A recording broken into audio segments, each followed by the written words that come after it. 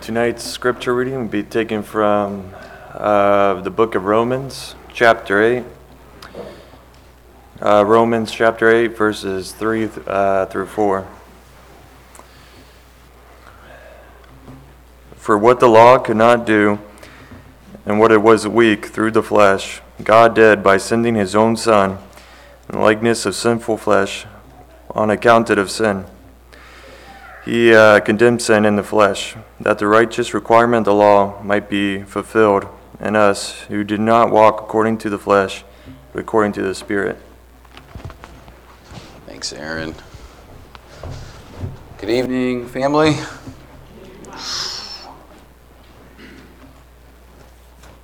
Okay. How are you feeling today?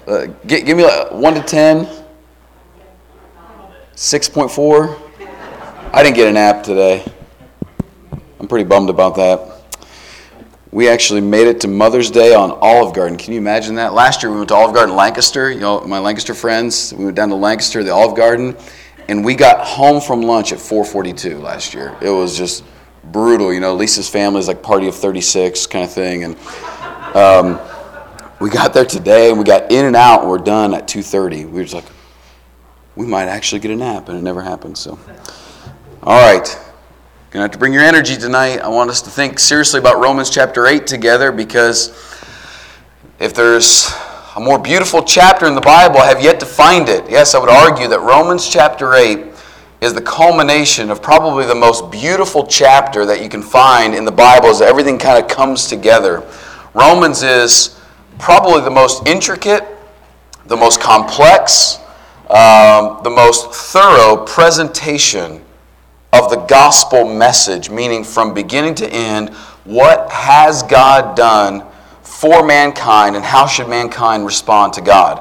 Romans is difficult, and Romans chapter 8 is the dead center, the heart of the book, and where he brings together this new life. We started this series last week, and we're calling this series A New Life, and we recognized a couple things I want to make sure we lay in the groundwork. One is that the Christian life doesn't actually always feel new to us. Nor is it always something that we discuss as a new life. Sometimes we discuss the Christian life as a modified life or an improved life or a changed life. And all of those things are good. All of those things ought to be happening. But at the basis, the root foundation of a Christian life is not that it's changed, modified, or even different. It's that it's brand new. And I suggested last week that Christianity for the person loses its newness, you know, that new car smell, that new feeling, because the only place we look for new things is inside of ourselves sometimes. New feelings, new thoughts, new motivations, new attitudes. And the reality is it's not always there. You know, the guy that was pre-conversion and the guy that's post-conversion, Anthony, sometimes mixes and sometimes isn't always that new person. We are called not just to be new, but we're also called to live in light of new realities.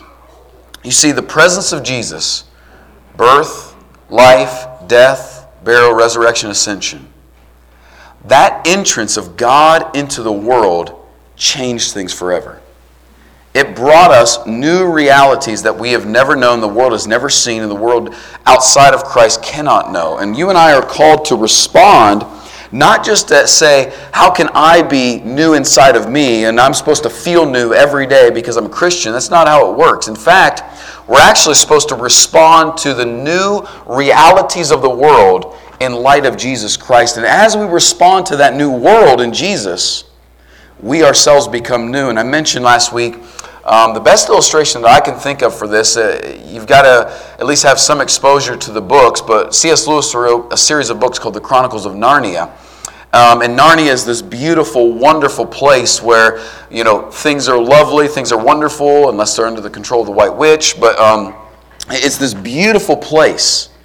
And people access Narnia in different ways.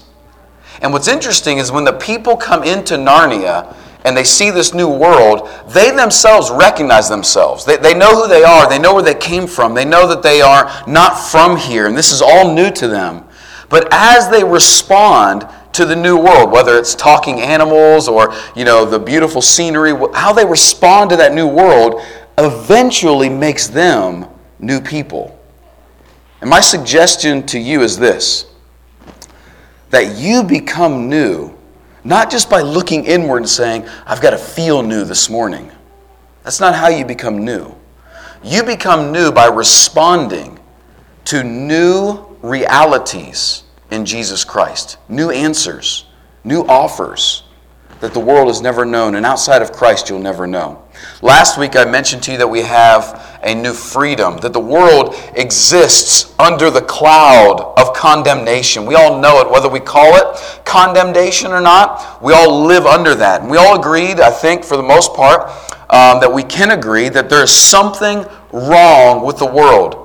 Whether you're religious or not religious, whether you are a believer or an atheist, however you span on that spectrum, everybody agrees there are things in this world that are not right. Now, we all call them different things, and we all have different ways that problem can be answered, but all of us agree in this world as people that things are not as they should be. Things are broken. And in the world of Christianity, we call that the root problem is sin. And sin is the constant obsession with self, focusing on self. And so, what we're wanting to offer is, as we talked about last week, in Christianity, you have a new freedom, that the law of sin does not have to govern us anymore. We can, in fact, be free in Jesus Christ under the law of the Spirit, which brings us life. Tonight, we're going to talk about a new solution. So Christianity puts forward for all of us to consider that the problem with the world, what is wrong with the world, is sin. And that starts with us, and that goes to all people, that the problem with the world is sin. And people throughout all of time of history have been trying to solve the problem of sin many different ways. When sin entered the world in Genesis chapter 3, God immediately responded by beginning to solve that problem for us. God had a single overarching plan. He said in Genesis 3 verse 15 that that Satan will bruise the heel of his chosen one, but that chosen one will finally strike the defeating blow to Satan by bruising his head. And from that point, God had a single plan on how he was going to solve sin. Now this plan had 2 steps, and you've got to know both of these steps to understand how they fit together. The first thing that God did in response to sin was giving us a law. When he called, through Moses, the people of Israel out of Egypt, he brought them to Mount Sinai, and there, through Moses, gave them a law. We call it the 10 Commandments. And in that law, God began the process of dealing with sin. The second thing he did was give us his Son. We'll see that in just a moment. But these 2 gifts, the giving of the law and then the giving of his Son, are one plan with 2 parts where God is trying to solve our problem of sin. These 2 gifts, they serve different purposes in the one universal plan to save mankind from the disease of sin. And they were always intended to work together, but we sort of get these solutions mixed up. I want to try to help us see that tonight from our text. You notice in verse 3 it says this, that God has done for us what the law, weakened by flesh, could not do. The law couldn't do something. Let's talk quickly about what the law was for. Sin actually existed in the world before there was law. From Genesis 3, before the law of Moses, there was sin in the world, right? From Genesis 3 until Exodus 20, was there sin in the world? Absolutely. So why did God give the law? What was the point of God giving the law? Was that God just saying, here, humans, here's the law, you try to figure it out, and if you can't figure it out, maybe I'll show up later and see if I can come up with a better answer, but this is the best thing I've got so far. That was not what God was doing. When God gave the law, he gave it as an expression, first of all, of his holiness. This is what it takes to approach me. This is what it takes to be in my presence. Psalm 24 says, who can ascend to the hill of God? Who can stand in his holy presence? He who has clean hands and a pure heart. And there's not been a man outside of Jesus Christ be able to do that. You see, the law was God's expression of his holiness, and it was his expression of how mankind can prepare himself to approach God. This, the law, is what it takes to be acceptable in God's sight, for you to keep the law. And because you and I choose to live from outside, from in ourselves, whether we trust ourselves, our strength of ourselves, the ability of ourselves, we fail to meet that law. And so what God is doing in the law is this. He's diagnosing sin. Paul said it this way in Romans 5 and then Romans 7. He said, if it weren't for the law, I wouldn't really know what sin is.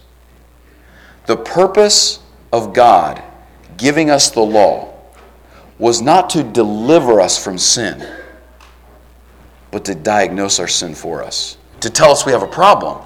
You wouldn't know that you have a problem unless God laid down the diagnosis for you. But here's where this happens. If you and I were actually able to take the law, the 10 Commandments, right, and keep those perfectly from birth to death, that would be what the Bible calls a works-based salvation. You would be able to work your way into the presence of God because you were right, and Jesus was able to do that. But unfortunately, because of our own inability, we can't do this. But this is the system that the world operates under. This is actually what we have done in our culture and our world is taken what God meant to be as a diagnostic tool for our sin and made it our solution.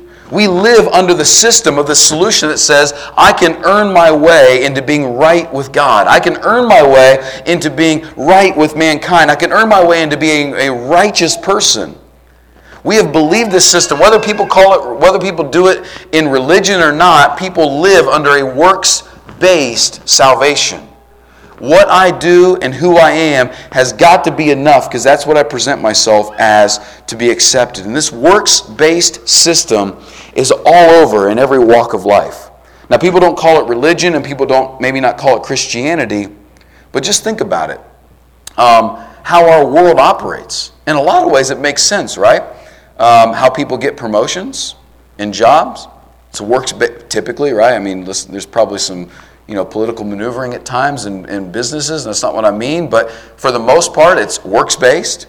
How do kids earn grades? What would teachers say, right? We don't give grades, you what? You earn grades, right? And this system in those pockets makes sense. But here's what we do. We take that concept that says, I have to get everything that I need to get and earn everything I'm going to have, and whatever I am, that's what I've got.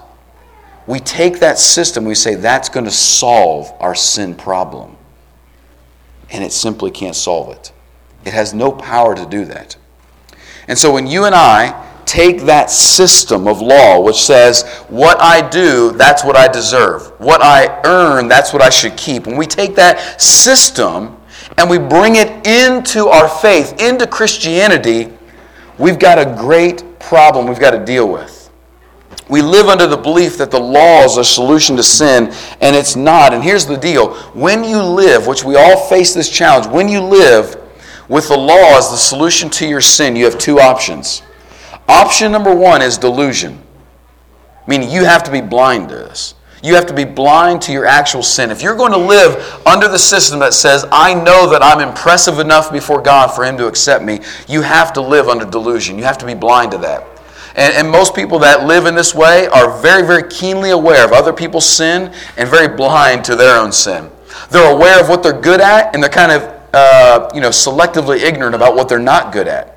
They highlight the things that they master, like maybe they're good at certain aspects of Christianity, but they don't really want to talk about the things they're not good at. You have to, if you're going to live under the system of law and present yourself before God, either be under delusion, and if you're not deluded about your sin, meaning that you know about it, you'll then be in despair. If you live under law, you're either blinded to your sin or you're aware of your sin and you have no answer for it. What do you do? If law is your solution and you have sin, what are you going to do? Either blind yourself to it or be in despair. That's the only options you have. Because as Paul said in Romans 3, there is none righteous, no, not one. So you either have to lie about your sin to yourself, or you're under the weight of that sin and you can't solve it yourself. The problem is, as I've said, the law was never intended to be your solution. It was intended to be your diagnosis, to wake you up, to teach you that you have sin, and to drive you to a Savior. And that's where you get your new solution. Look in verse 3. God has done what the law could not do, weakened by our flesh. By sending His own Son in the likeness of sinful flesh for sin, He condemned sin in the flesh in order that the righteous requirement of the law might be fulfilled in us, who walk not according to the law, according to the flesh, but according to the Spirit. This solution is one that if you look in all of the worldviews that we see in history, you look at all the other religions in the world, nobody has ever come up with a solution like this to the problem of mankind and their sin. No one has ever thought of this. Because this solution is not mankind needs to figure it out. This solution is this: God has done for us what we could not do. He says, first of all, what God did. God stepped in to do for us what the law could not do. Now, the law was never supposed to be our Savior. It was just supposed to be our diagnostic tool. And because of our weakness, our inability to keep it, the law could never save us. There's nothing wrong with the law. The problem is with our inability to keep it. And so God stepped in for us. How did He do that? Look at the second part of this. He did it by sending His own Son in our likeness. In every way, here's what Jesus did. He became like us. Of His own choice, of His own volition, Jesus Christ, existing as the Son of God in divinity with God the Father, God the Spirit, and God the Son, chose to come and be made exactly like us. To walk in the flesh like we're in the flesh. To have weaknesses and challenges, to have difficulties, to experience frailty. To know temptation, and ultimately, as Hebrews says, to taste death. He walked through every piece of that for us. And look what He did in doing that. He sent His own Son, in verse 3, in the likeness of sinful flesh. Not that He was sinful, but He experienced life in the form of weakness of flesh. And for sin, He did something. He condemned sin in the flesh.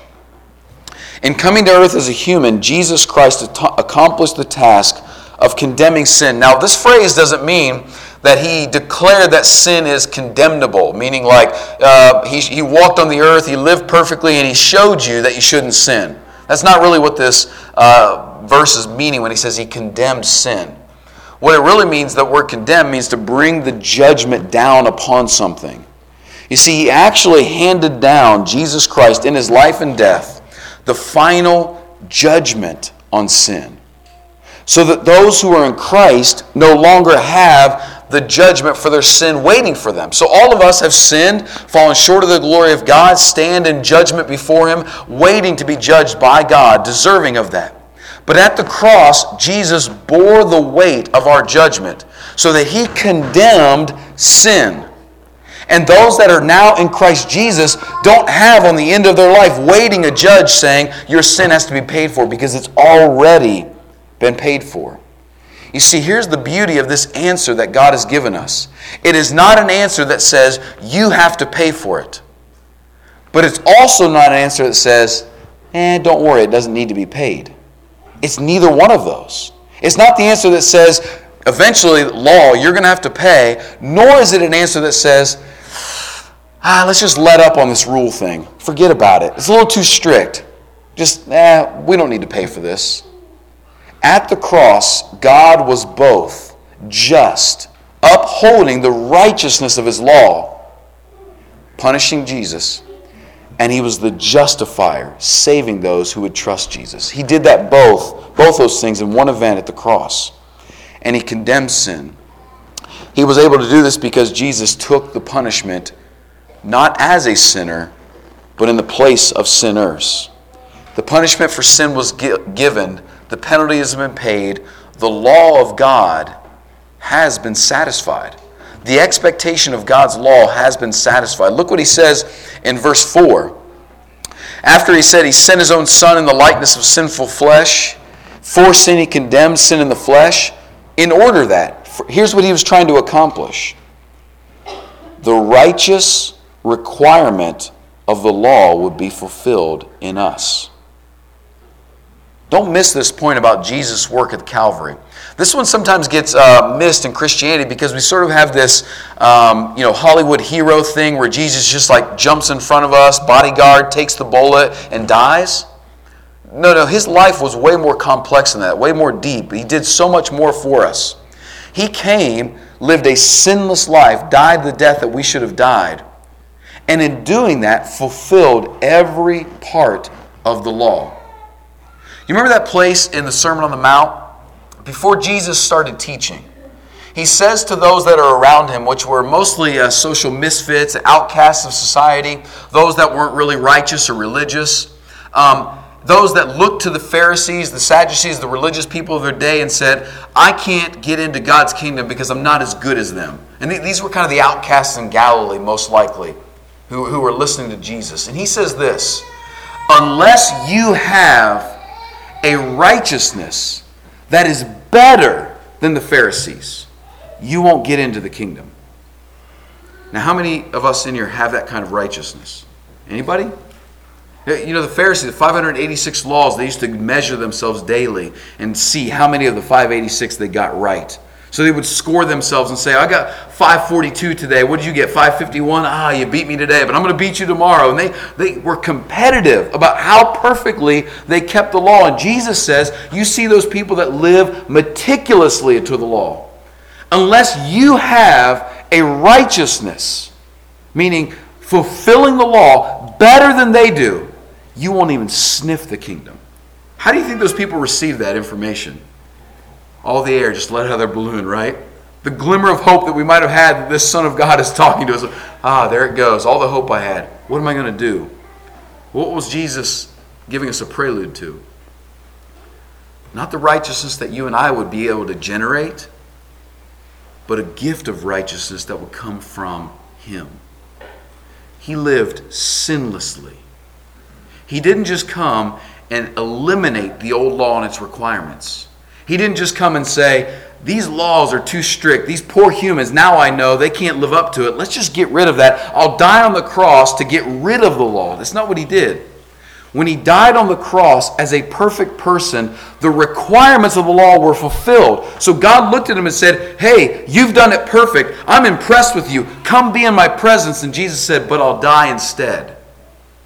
And at the cross, what people...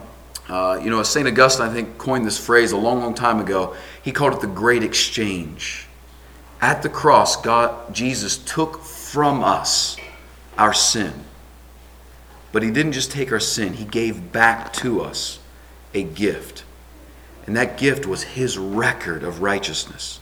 So right now, by the grace of God, you look to heaven in front of God and you say, I have a perfect record, not because of me, but because of Jesus. No one in the world has ever thought of a solution like this. No one. There's no worldview, there's no religion, there's no method, there's no system that has ever thought of keeping the law perfectly and then gifting it to people by faith. No one has ever come up with that. And here's what happens when you actually accept this, when you understand it. When you walk out of here and you say, you feel the weight of the law, like I've got to live up to the standard of God, and you realize that you don't. And then you look at Jesus and He says, let me take what keeps you from God and let me give you what's put you in the blessing of God, righteousness. And you say, but God, I didn't earn this. This isn't my grade on the test. This isn't my record of righteousness. I'm not perfect. This shouldn't be mine. And He says, I know. It's a gift. I want you to have it. Enjoy my fellowship. What does that produce in the heart of people that really get that? Gratitude, which sanctifies us to become like Christ. That draws you near to God. And here's what happens in people in Christianity when they live under law but kind of have a dabble of grace. See, the fake grace, the cheap grace that we oftentimes live under is like 80% law, which is the law that I can keep, and grace covers the 20%, the gap that I can't keep. That's not grace. That's a Band-Aid. That doesn't work. That doesn't transform you, because here's what it motivates you to do. Only keep the parts that you can keep and lie about the parts that you can't keep. Grace is this, all of it, the requirements, I fulfilled them. Accept them as a gift. And in that gratitude, I'll change you to become like Jesus Christ. There is no other belief in the world that has offered you this kind of solution. And I would encourage you to check yourself really very frequently. Those of you that have been Christians a long time, really check yourself and ask yourself, which solution do you use? Which do you turn to? The old one that is law, you get what you deserve, you earn what you keep what you earn, or grace, an incredible gift of righteousness that I didn't deserve. This isn't my score on the test, but I'll accept it because of what Jesus has done for me. Only one of those will make you a new person. And in Jesus Christ, you've got to live in response to that new reality. And when you do, you become new day by day. Like this Lamentation says, His mercies are new every morning. How do you partake in this? Let me just show you real quick in verse 4. This righteous requirement of the law is fulfilled in us. How? Who walk not according to the flesh, but according to the Spirit. Very simple. How we partake in this? You walk according to the Spirit, not the flesh. Walk means that how you live, like how you conduct yourself, the way you live your life. When he says according to, what he means is that which drives you, that which motivates you, that which regulates your life. When grace regulates your life, you become a person of gratitude and a person of faith who trusts the work of Jesus, and it changes you. And your options are one of two. This is the only options you have. You either walk according to the flesh, which doesn't just mean like sensual passions, like when we think of flesh. What flesh means is that which comes from your power, your ability, your resources, and that's it. That's what it means of flesh. Meaning I live under the law and I only bring to God what I can produce, and that's it. He says if you live your life that way, you won't walk in this great new world. But if you live according to the Spirit, that means the one who gives us life, we submit to Him. We trust Him. We have gratitude for Him. And we have complete faith, not in our work of the flesh, but in the work of what Jesus Christ has done for us and given to us as a gift through grace. This is a solution that the world has never heard of. This is the gospel of Jesus Christ. This is the very thing that we as Christians stand on. And when we understand the roots of this, it is the very thing that motivates our progressive sanctification for the rest of our lives. When you get this gospel, that's what motivates you for the rest of your life to continue to grow, to become more like Jesus. And until you get that, you'll be operating under the old solution, the old system of law, which will never ever really change your life. It will just be a measuring stick that diagnoses where you always mess up. So if tonight that solution has not been yours, maybe you've been living under the old solution, I want to encourage you to live under the new reality bought by Jesus Christ, created by Him, so that you and I can respond to that and finally become new people. Won't you come as we stand and sing?